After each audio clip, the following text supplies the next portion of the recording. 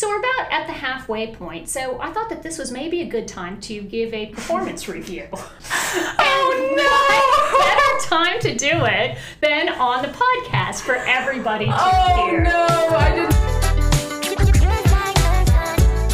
Hi everybody, and welcome to our podcast. This is Generations MD. My name is Stephanie Davis. I'm joined here by my colleague, Sarah Davis. Dr. Sarah Davis, also known as my mother.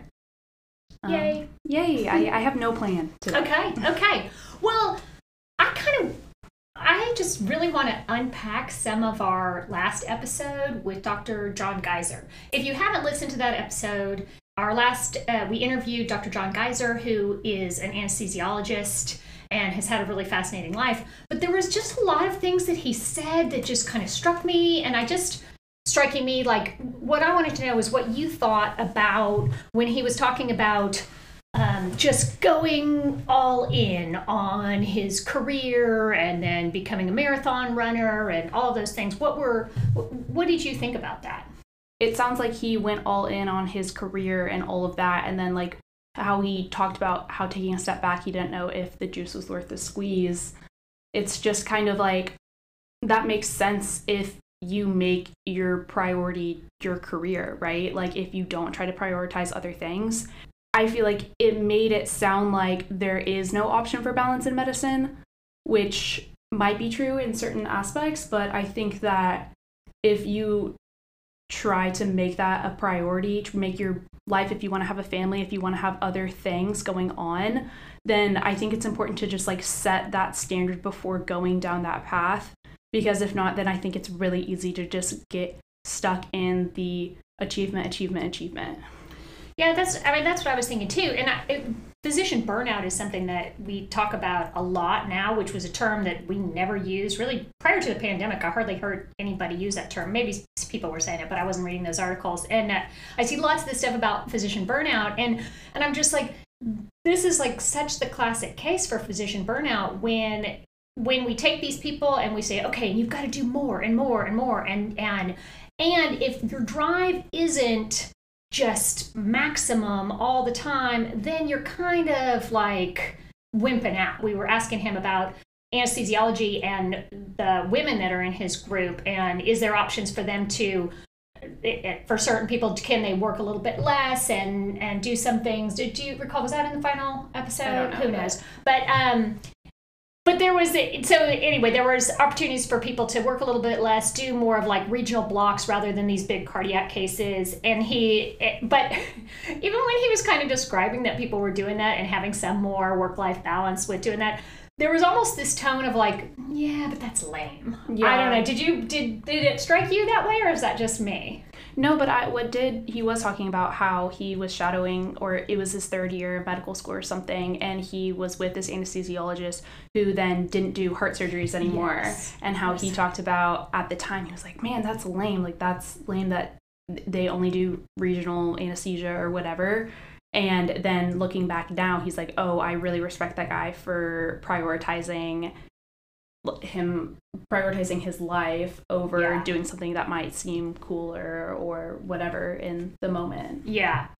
And so I just, there's just sort of that sense that happens, and I know this happens in other fields as well, where you just kind of get surrounded by these really intense people. The intensity then just sort of feeds on itself and off of each other, and it keeps kind of going and going. And then when somebody does want to take a step back, well, and Dr. Heidi Flagg talked about this too, that when she took a step back and stopped delivering babies, that she got a lot of pushback from people who had nothing to do with being on the call schedule or not, but it was just like, well, you're not a real OB-GYN because you don't deliver babies. And so I just thought that was like, just that whole feeling of like, unless you are so immersed in this and at the very top of your game and doing everything you can possibly do, that then you're kind of not really like a real doctor or not a real whatever.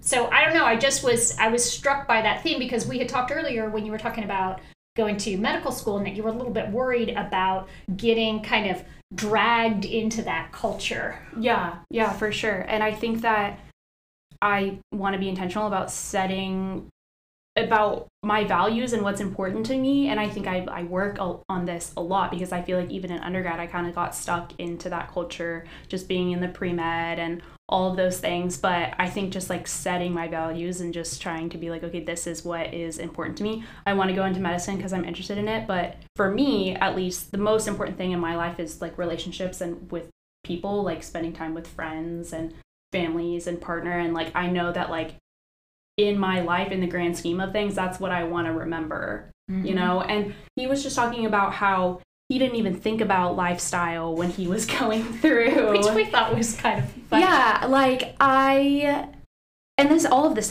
stuff is no disrespect to him. He's been so successful and has had, I feel like, 10 different lives, which is so cool and such a great story. But just hearing the way that he looks back on it, I think that that's also like a man versus woman thing. Like, I don't think that there's a ton of women that are going into this field and not thinking about their lifestyle. So yeah. I guess I just also want to say that you can manage your lifestyle without, you know, wimping out, and without, you can still be a fantastic doctor and have, you know, and have a family and have an outside life, but you just have to be very intentional about it. I think if you're not intentional about it, you can easily get dragged down that road. And then you see this all the time. People are, you know, at the top of their career, they're doing all this stuff, but then they're super unhappy, and then they get burned out, and then they just quit altogether, or they just say, oh, you know, I can't do this, medicine is terrible. It's like, well, no, it's not terrible. It's just that you have set up your life in a way that now you're not enjoying it. Whereas if you could, I don't know, I guess it's kind of like pacing yourself during a marathon. I've done that multiple times where I've started off on a marathon and I'm running and I'm like, I feel so good. I'm up here running with these people. I feel great. I can just keep going and going. This is fantastic. And knowing, you know, this is probably a little bit faster pace than I really should be running, but that's all right because I feel so good. And then, of course, you know, along comes miles 16, 17, 18, and totally burn out and end up, you know, having to walk or just not, you know, could have finished it so much faster had I just paced myself better throughout it. So I guess I'm just kind of making that analogy between pacing yourself in your career so that it's sustainable, it's enjoyable, and that you can have those other outside interests that it doesn't have to take away from your career. It can kind of add to your career and make you a better doctor and a better person, but it's not going to happen unless you think about it. I don't think that's just in medicine, or I know that's not just in medicine. And I think, and I understand that I don't understand, I'm not a doctor, but I see these doctors all the time talk about how if they went back and they could have chosen a different career path and it would have been so much better and whatever. And maybe that's true, but also if you're that type of person that is always reaching for the next thing and always trying and working so hard, then maybe you do go into investment banking and you're still working all night every day and not trying to compare that. Like, it's a different, you know, it's still a different level. You have people's lives in your hands versus like money. Yeah, people's money is pretty important. If you want to be really successful, you have to work really hard unless you are really talented and then you become an overnight sensation on TikTok. That's right.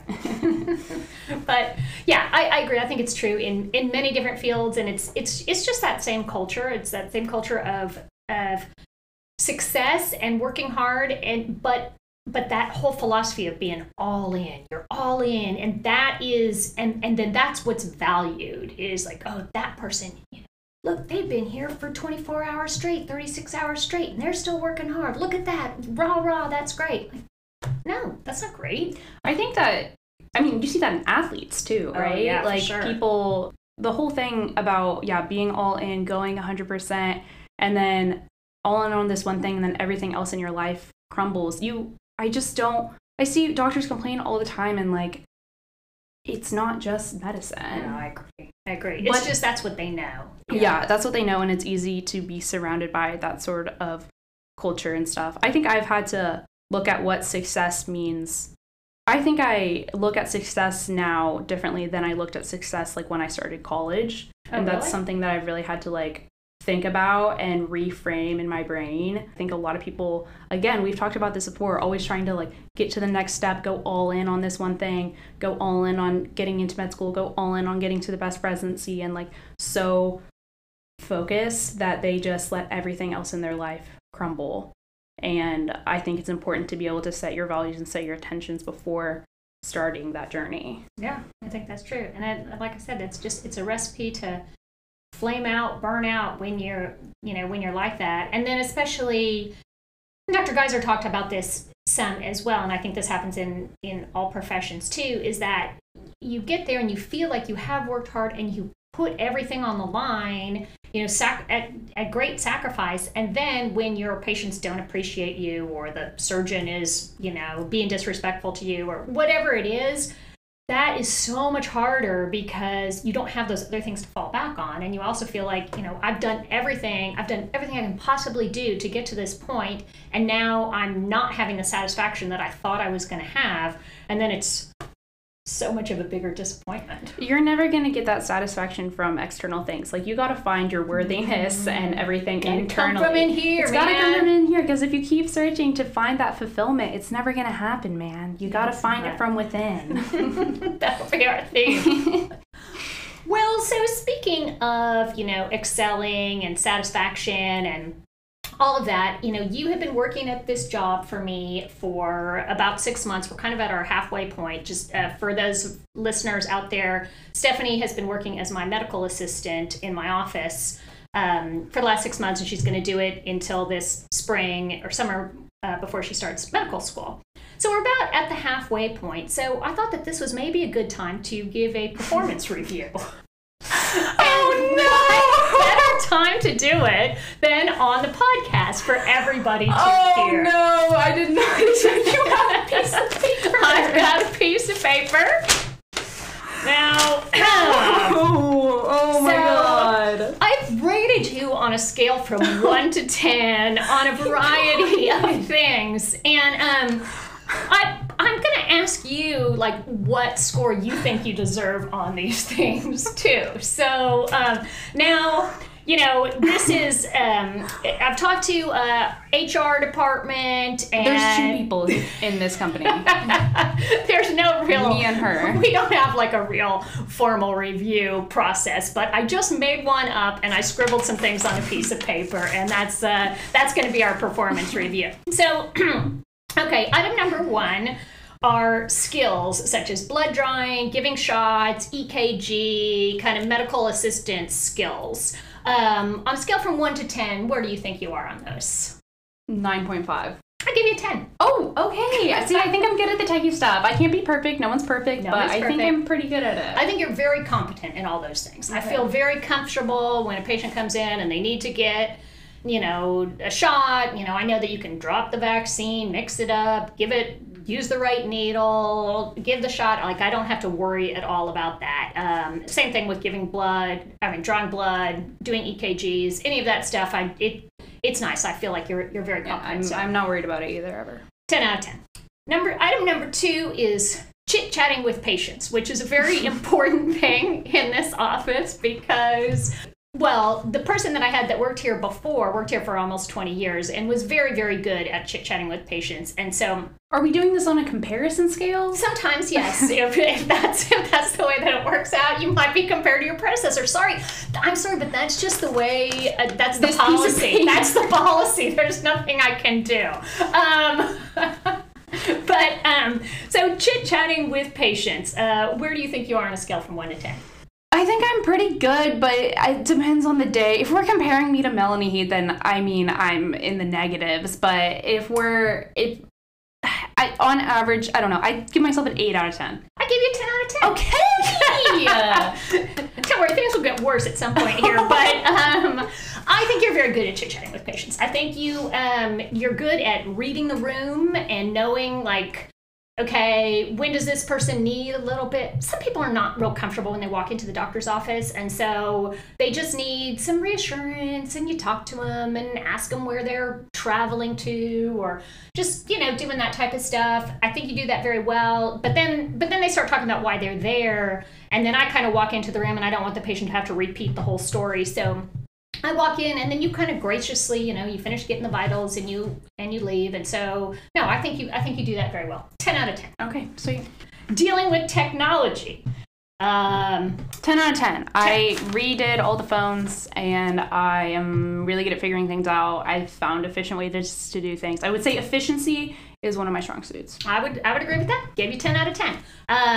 Yeah, when I have any trouble, I know that you can solve it, and I know if you don't know how to do something, you can figure it out. I like this praise. Let's keep it going. Okay, your attitude when talking to patients. Now, some of these patients some of them just require more patience when dealing with the patients. How do you feel your attitude is with dealing with the patients? 10 out of 10. I think I'm great. I gave you 10 out of 10. There you go. Yeah, no, I think you're very good with dealing with them, giving them what they need and all that. Now, how about the attitude with your boss? What do you think you deserve on this one? Can you be more specific? Well, all it says here on the paper is attitude with boss. Like, for example, would you ever sort of like, be snappy with your boss, or like kind of try to like order your boss around when the bit? boss is my mother, then all right, attitude is negative 1 out of 10. Oh, I wasn't that bad. I gave you 6 out of 10. Okay. You're happy with that. That's passing. Is it? Barely. What's passing on this grade? Well, I don't know. I'm not really sure. We'll kind of have to add it up when we get to the end. Okay. Yes, I wrote on here, these are the comments. I mean, again, this is what the form said, so, nothing I could really do about it. But I said, usually very good, but sometimes can be snippy. Yeah. What are you going to do? What are you going to do? This one, I kind of have to explain a little bit. It says cleaning up messes. This I don't mean like, metaphorical or whatever. I mean like literal messes. One of the jobs of a medical assistant, unfortunately, is that a doctor walks into a room and we make a big old mess. We just we leave stuff lying around, and, I use something, I just kind of set it down, and then I leave the room. And when I walk back in, I want it to all look perfect again, like I was never even in there. How do you feel you are with doing that? 8 out of 10. Sometimes I forget, but most of the time I think I do well. Yeah, I gave you 7.5. I would say that is something that has improved. I think it's something that, it's kind of interesting because usually, as a mom, you end up cleaning up your kids' messes all the time, and they get kind of used to you doing that. So at home, Stephanie's not messy at home, but I'm more likely to clean up the mess at home than you are. But in the office, you're the one who's supposed to clean up the mess. It's not that I'm doing that I just forget sometimes. Yeah, it's just forgetful. Sometimes I'll walk in, I'm like, oh, I forgot to clean that up. Yeah. But I'll clean it up. That's fair. I mean, whenever I'm there by myself, well, of course, and that's because I'm used to other people cleaning up my messes, but sometimes if Stephanie's not here and I see a patient and then I go to do something else and then another patient's coming in, I'm like, oh, good God, who left this room like that? That's you. Yeah. Here's one. Being proactive, anticipating what I'm going to need. And I think this is sort of the mark between, this is something that every doctor is looking for in a medical assistant or with any of their employees. And that is one of the hardest things to find, because basically the person has to really be able to sort of think like me. Okay, this patient is coming in. What are the stuff what's she going to ask for? What's she going to want to do to have all that stuff at the ready? Where do you think you are on that? Oh, I probably could put in more effort. You could be better at that. Yeah. I didn't realize that was being evaluated. I don't know, 7 out of 10? I give you 9. Okay. I said, and probably only, you might have even done better, except for your predecessor was really, really good at that. So, again, I mean, it's just, that's the policy, is that we compare you to the predecessor. So I'm sorry, but that's it. So no, I've been here for 6 months. My predecessor was here for 20 years. Sorry. That's just, that's just the way it is. But I think that, I would say, I think you are very good at it. I do think you have the skills to be even better. I would agree with that. I forget sometimes. Punctuality and work ethic. Ebbs and flows. I gave you 10 out of 10. Okay. I think your work ethic is good, and you, as far as I know, you're always here on time. I haven't had any issues with tardiness. Yeah, let's go with that. That I know of. Hey, if I don't know, it doesn't really count. I mean, if I'm rolling in 5 minutes late, I'll be sure to put the phone on my phone. Yeah. I'm going to start checking your location. That's what sometimes I'm scared that you're going to do that. Hey, man, I got things to do. I'm not just sitting there checking your location all the time. That's the tough thing about having your boss as your mom, or your mom as your boss, is that she can look at your location. You wouldn't normally have that for your employees unless you were a psychopath. But at least it's the other way around too, so I can see where she is. That's right. She's like, oh, she's far away. There's no way she's coming in. I can go down for a nap, do whatever. Willingness to learn. 10 out of 10. 10 out of 10. I gave you 10 out of 10. Thank you. And so overall, this is not like there was no formula for this. This was just kind of my overall score. I gave you 9.5 out of 10. Sweet. Yeah. And the 0.5 is just from the snappiness. The snappiness, you just pretty much lost the 0.5 from the snappiness. I'll take it. Unfortunately, that does make you ineligible for a raise. Again, I'm sorry, it's the policy. There's nothing I can do. You had to, no, there was not, a raise was never on the table. Well, maybe I'd stop being so snappy if there was a raise on the table. Well, I'm going to just take my chances. Fine. I'll keep being snappy. Yeah, so how do you feel about your performance review? I want to rate your performance. Feel free. Okay, fine. Just not realize that it could result in a firing at the end if I don't do well. You have the advantage in this case. Yeah. No, I think I've done pretty well. I think there's times I could put in more effort in what I'm doing, but I mean, I get the job done. Besides, you're only going to be here for a few more months, and then you're on to bigger and better things. So. I'm not trying to get a letter of rec anymore, so. Right. I mean, pretty soon you're just going to be like, sorry, I can't make it to work. I like making money. I don't mind coming in. Okay. Yeah.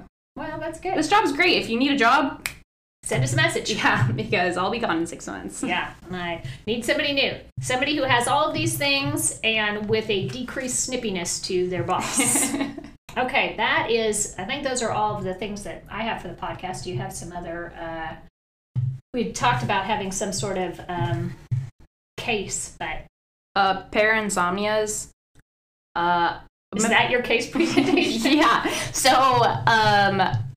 I keep yelling in my sleep again. And I used to do that as a kid all the time. Yeah, you did. I know. I really feel like you should be growing out of this stuff by now. Yeah. I don't know. Yeah, Ryan had some night terrors sometime. I can't remember what age that was. I feel like it's more age like 3 or 4 or something like that. Do you know what a night terror is? I used to have those. Did I not? I would scream all the time when I was a kid.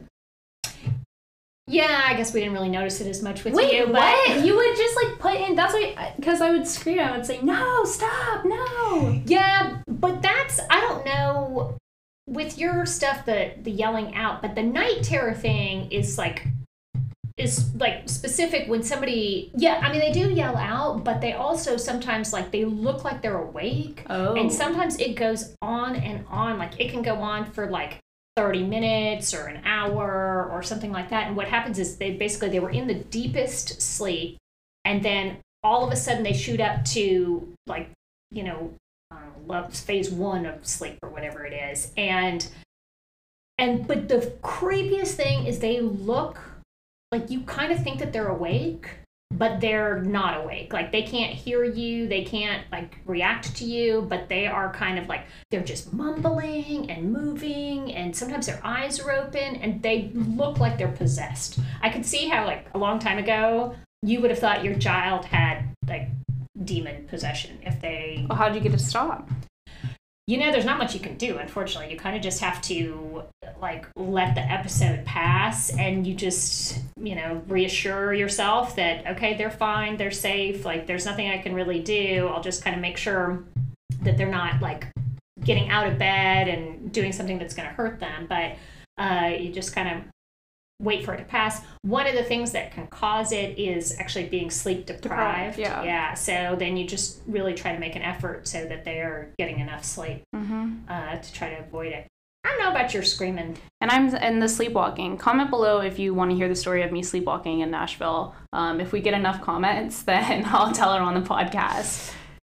Also, comment in general. Give us more comments. We need some questions. Questions, comments. Yeah.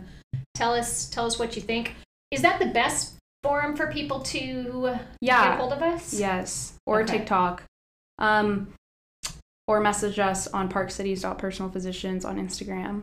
We're going to take a break next week because of Christmas. Are you excited for our Christmas plans? I'm very excited. Get to spend some time doing some snowboarding and having some family time.